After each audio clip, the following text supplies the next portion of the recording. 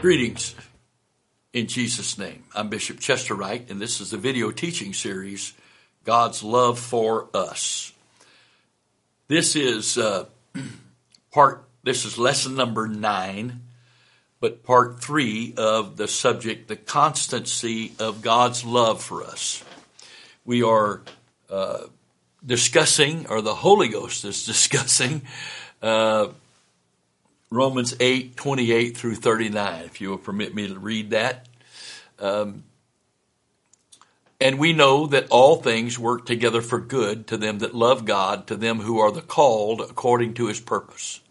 For whom he did foreknow, he also did predestinate to be conformed to the image of his Son, that he might be the firstborn among many brethren. Moreover, whom he did predestinate, them he also called. And whom he called, them he also justified. And whom he justified, them he also glorified. What shall we then say to these things? If God be for us, who can be against us? He that spared not his own Son, but delivered him up for us all, how shall he not with him also freely give us all things? Who shall lay anything to the charge of God's elect? It is God that justifieth. Who is he that condemneth? Who is he that condemneth?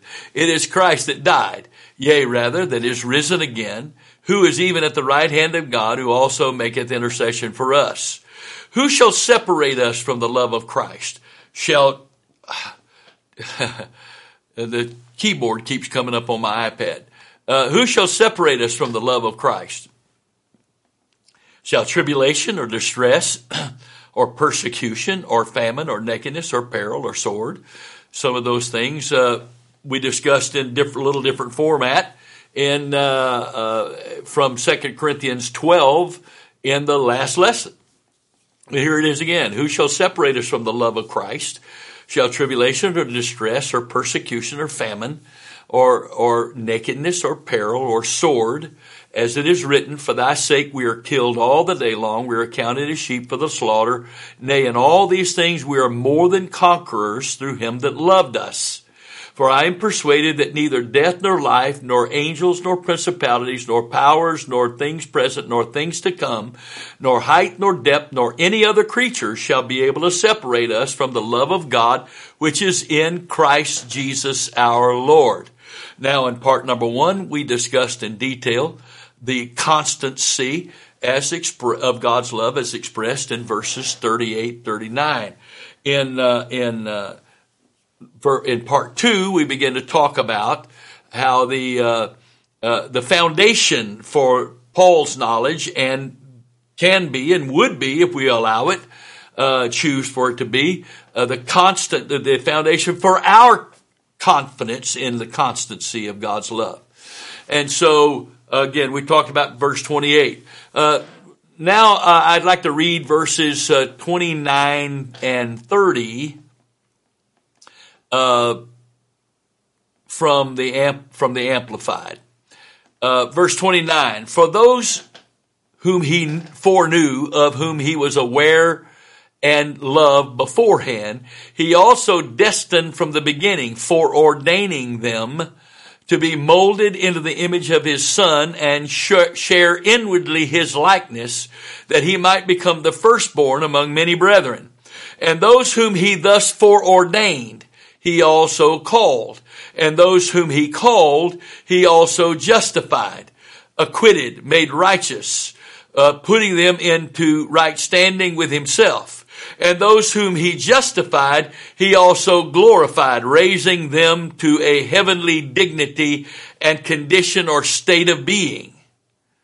Now, this is, in one of the earlier lessons, we talked about what manner of love that the Father hath bestowed upon us, that we should be called sons of God. Well, this could have been a part of that lesson. In fact, I did kind of refer to these verses. They didn't quote them in great depth or discuss them, but these verses are really going into what it means to say that God loved us enough to call us, to make us his sons. For as many as received him, to them gave he power, John 1:12, to become the sons of God. And that's not just meaning born again. My wife and I had 2 sons that lived. She had a miscarriage about 5+ months along with our first. And so with both of them, they were sons while I held them in my arms for the first time. But they couldn't do the things that a mature son could do.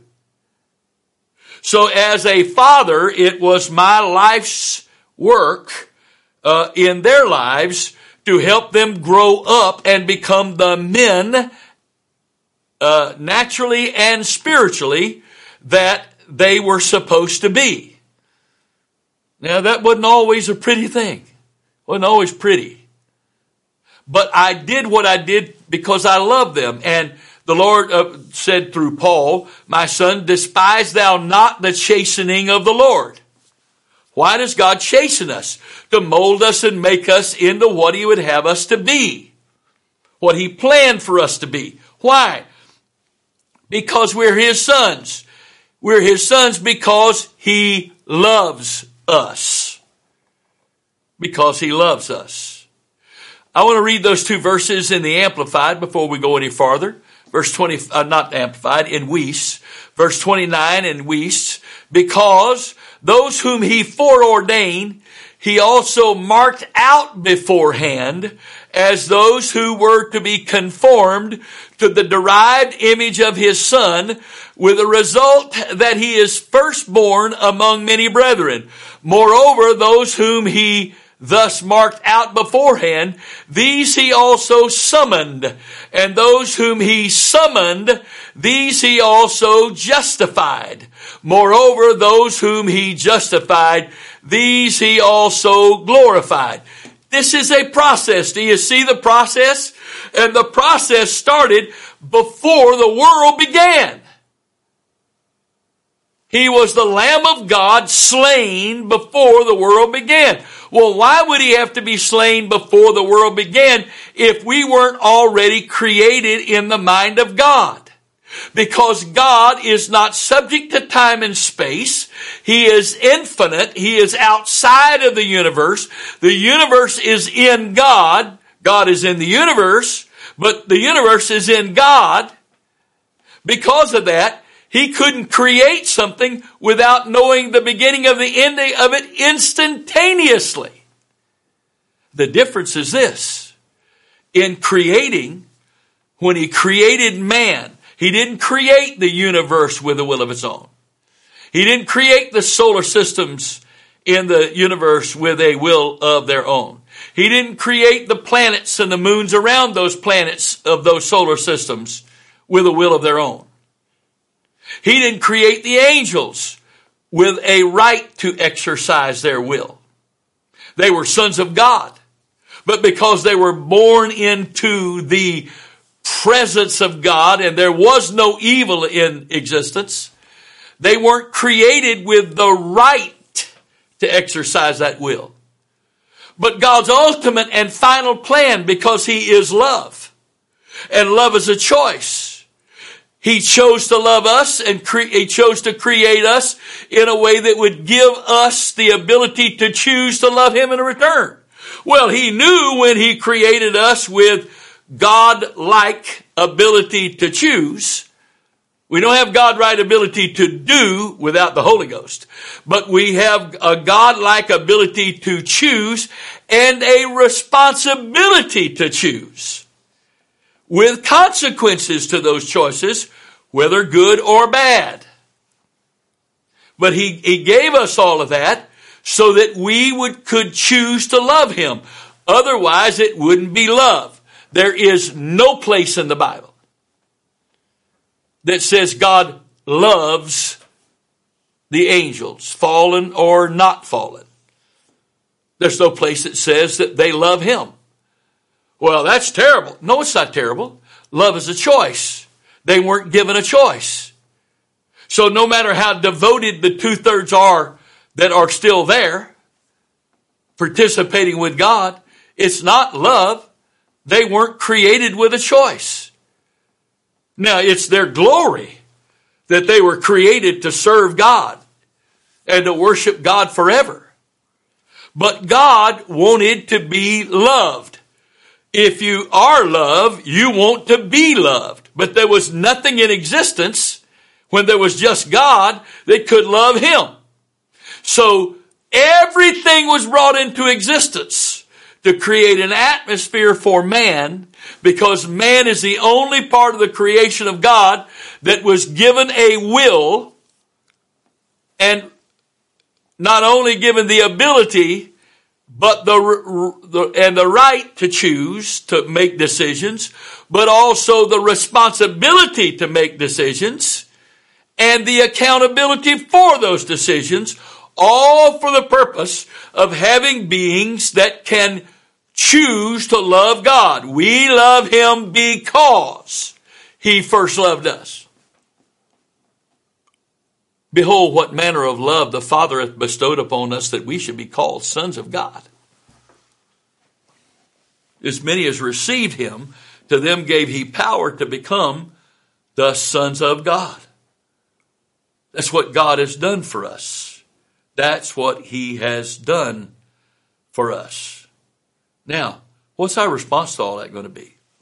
If you read the King James, it's one of those places where people take a word that's in the King James and they go off on a tangent with a doctrine that is not biblical. So it says in Romans 8:29, for whom he did foreknow, he also did predestinate. Well, the way many teach predestination, you don't have a right to exercise your will. God's already determined whether you're lost or saved. How can God say it is not his will that any should be perish in 2 Peter chapter 3, and in Titus chapter 2 say it is the will of God for all men to be saved and come to a knowledge of the truth? If it's the will of God for all men to be saved, and it's not the will of God that any be lost, then predestination, as taught by some people, can't possibly be true. So what does the Greek word actually mean here? So I'm reading to you again from the Amplified. For those he foreknew, because again, the moment he created, he knew everything. For those whom he foreknew, of whom he was aware and loved beforehand, he also destined from the beginning, foreordaining them to be molded into the image of his Son and share inwardly his likeness, that he might become the firstborn among many brethren. And again, we says it just a little bit, even more specifically, in my opinion, if that's possible with the in comparison to the Amplified. Verse 29 in Weiss, because those whom he foreordained,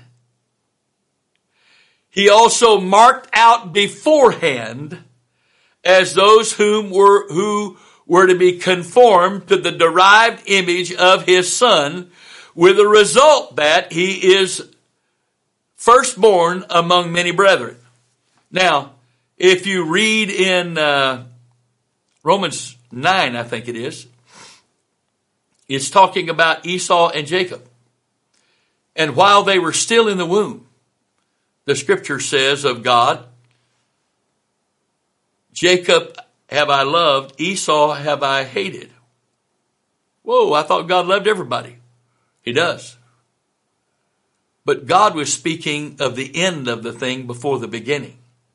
While they were still in the womb, he saw their lives. He saw the choices they were going to make. He saw what their priorities were going to be. He saw that. It would not be love if he created us where we didn't have a legitimate choice. And our love for him, it wouldn't even be love, but if it also wouldn't have value to him if we didn't legitimately have a right to choose and the ability to choose. It wouldn't be of value to him. It really wouldn't be love. And so the only way it can truly be love is he loves us, and we have the ability to choose to receive his love. And if I receive his love abiding in me is going to compel me to want to return that love to him in any and every way that he chooses for his love to be manifested back to him. Because he doesn't require of me what he does not supply first. So if he requires of me, and that's the greatest commandment, which we'll talk about in one of these lessons coming soon, if he requires it, if it's commanded of me, and it's the greatest commandment for me to love him with all my heart, soul, mind, and strength, it's unrighteous of him to require me of something that I don't have the ability to do. But here's the problem. He supplies the love, but he can't make me take that supply, which is would be in me once I choose it. It would be the empowerment to be able to love him in return with his love, with his supplied love. So if this is the process, so these verses cannot be talking about God predetermining that somebody's lost or saved. He has foreknowledge. Foreknowledge means he knows what's going to happen, but he did not overpower the choice of the individuals to make them do anything. Satan would do that if he could, but he's not allowed. We can't do that to other people. We're not allowed. But we're responsible to God for making our own choice. And if we participate in the process, it goes from what happened before the universe was even created, all in the mind of God. He created us first in his mind. Every architect, every builder, every engineer, it all happens in their minds first. They see it in their mind, and then they create the plans for it, called the Word of God, and then they build from those plans. So all of this happened in the mind of God before there was ever a universe. Certainly before there was ever an earth to say, let there be light to. So it was all there. And the Word of God is that blueprint that tells us how the builder is building his, or fulfilling his plan, his blueprint of all that he designed in his mind before anything was. And so his love in action is him actually following the blueprint to bring about that which was in his mind. When he created me in his mind, he created me with the ability to choose. He foresaw what my choices were going to be, but did not control one of them. Didn't control one of them. And you say, well, that's not fair. He put us in situations where it would make us make wrong choices. No. For every excuse I've got, he's got hundreds and thousands of people over time that he put in very, very similar circumstances, and they chose him. And that's why that's why it says of like Noah. By faith, Noah, being warned of God of things not seen as yet, moved with fear, prepared an ark to the saving of his household, by the which he condemned the world. He wasn't trying to condemn the world. He was trying to obey God. And he was trying to save his family and anybody else that would get in the ark. But his choices in obeying God was the evidence against all of those that were destroyed in the flood. Because it took Noah approximately 120, 125 years, whatever it was, to build the ark. If it took him that long to build the ark, word spreads. Everybody knew about this crazy guy that said there was a flood. What's a flood? Because up till that time, the earth was watered by the dew in the mornings. They didn't need a boat. They didn't need a boat. And so the fountains of the deep broke up.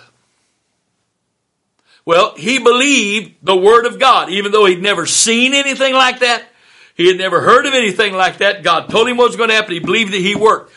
His choices, whether he wanted them to or not, condemn the world. That's why Paul says we're the savor, not savior, but savor of life unto some, and we're the savor of death unto others. Our right decisions inspire others to make right decisions, but our right decisions are evidence and will be at the great white throne judgment evidence against those that don't make the right decisions. We don't have an option in that. We don't have anything to do with that. That's all God's domain.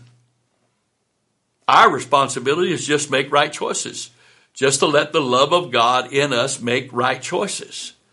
Empower us to make those right choices and live in fellowship with him in his love, by his love, through his love, for his love.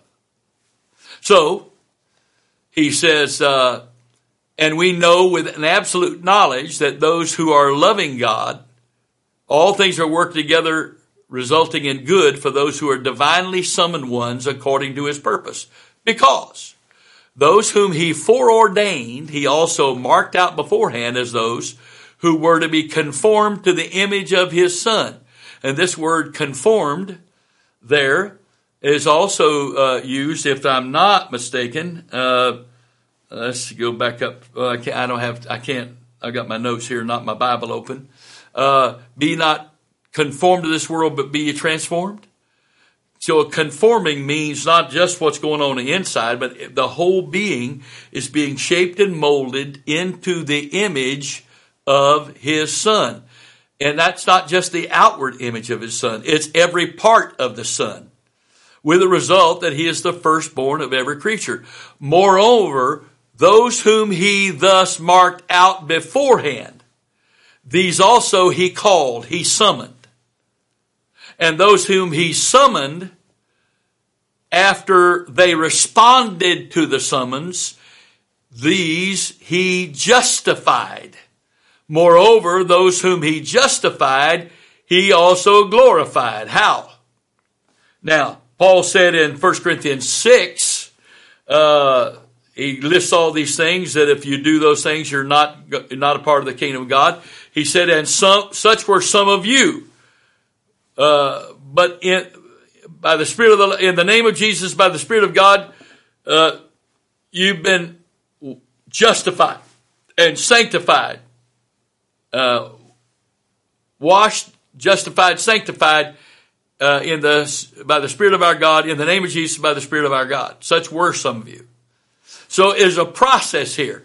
Once I obey the call of God to come to him, it is the process of justification that we participate in. And when we participate in the process of justification, and again, let's read what the Amplified says there. It's really good. Verse 30 says, and those whom he thus foreordained, in Amplified, he also called, and those whom he called, he also justified, acquitted, made righteous, putting them into right standing with himself. And the word righteous means to be innocent. And so, acquitted. Now, we know we were guilty. We know we're guilty. Sin makes all of us guilty. If we offend one point of the law, we're guilty of all the law. So how can we be acquitted, justified, made innocent? Because he who, 2 Corinthians 5:21, he who knew no sin was made sin for us, that we might be made the righteousness of God in him. So he takes our sins upon him. He took our sins, past, present, future sins of all mankind upon himself, and he died on the cross for all of those sins. Because only the blood of Christ can forgive any sin ever for any man. No matter what dispensation he was a part of. No matter what the plan of salvation was then. And justification means I've been acquitted or declared innocent. I've only been declared innocent because he took all my sins. and they became his sins to die for or pay for. He wasn't guilty of the sins, but he took the sins as if he had done them and suffered in our place for them as if by his choice, because of love, so that we could be made innocent, righteous, justified. Justification is the process. Righteousness is the product. And when I do that, he also glorified them, raising them to a heavenly dignity and condition or state of being. How? Romans chapter 6 tells us very clearly that if we've been crucified, if those that have been baptized into his death, that we would be baptized into his crucifixion, and that through the Holy Ghost we are resurrected with him. And we are resurrected by the glory of God's Spirit manifesting himself in us through the baptism of the Holy Ghost. And as we yield ourselves and submit ourselves to the Spirit of God in us through life, the Spirit of God working through us will glorify God. So the manifestation and revelation of God in us by him filling us with his Spirit, then the Spirit of God working through us as his instruments, his vessels, his conduits, that glorifies God.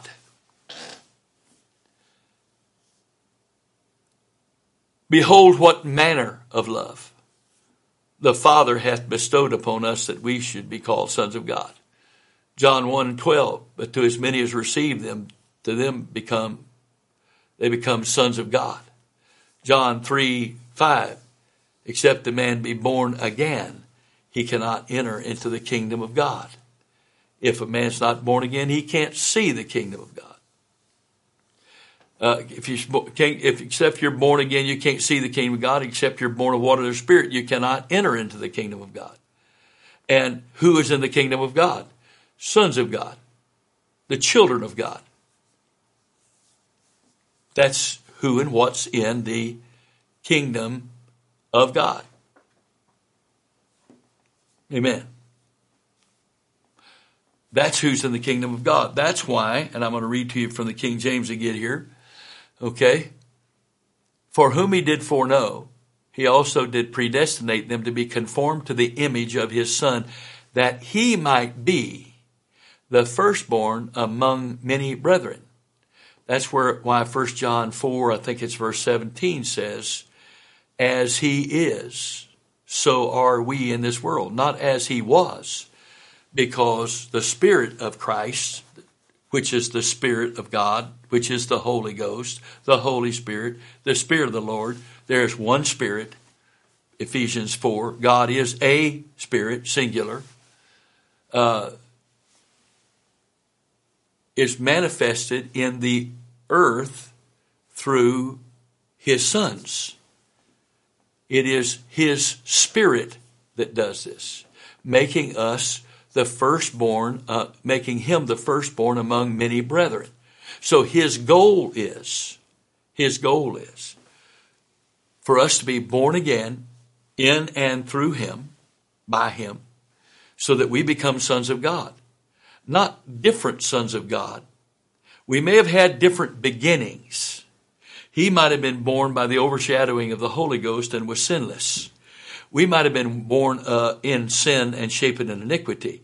But at our rebirth, starting at our rebirth, we are now sons of God like him. We might have started in sin, but God's greatness, glory, his love has called us out of darkness into his marvelous light, called us out of hate into love, and caused us to be born again. So he said, he that believeth on me, the works that I do shall he do also, and greater works than these shall he do, because I go to my Father. The body of the man Christ Jesus was taken off the earth and became the head of the body on the throne, so that he could birth all these other brethren individually, and the collection of all these brethren, brothers and sisters, children of God, is the body of Christ. And what the body of Christ did on earth before, the body of Christ is going to do on earth again, and yet according to Jesus in a much greater dimension. And all of this comes back to the love of God and to the certainty and the constancy of God's love. In the name of the Lord Jesus Christ, I pray that you would allow the Holy Ghost, to speak to you, to work in you, to give you the grace to respond to God and to choose to do His word and His will for His glory. In the name of the Lord Jesus Christ, I pray these things. Amen.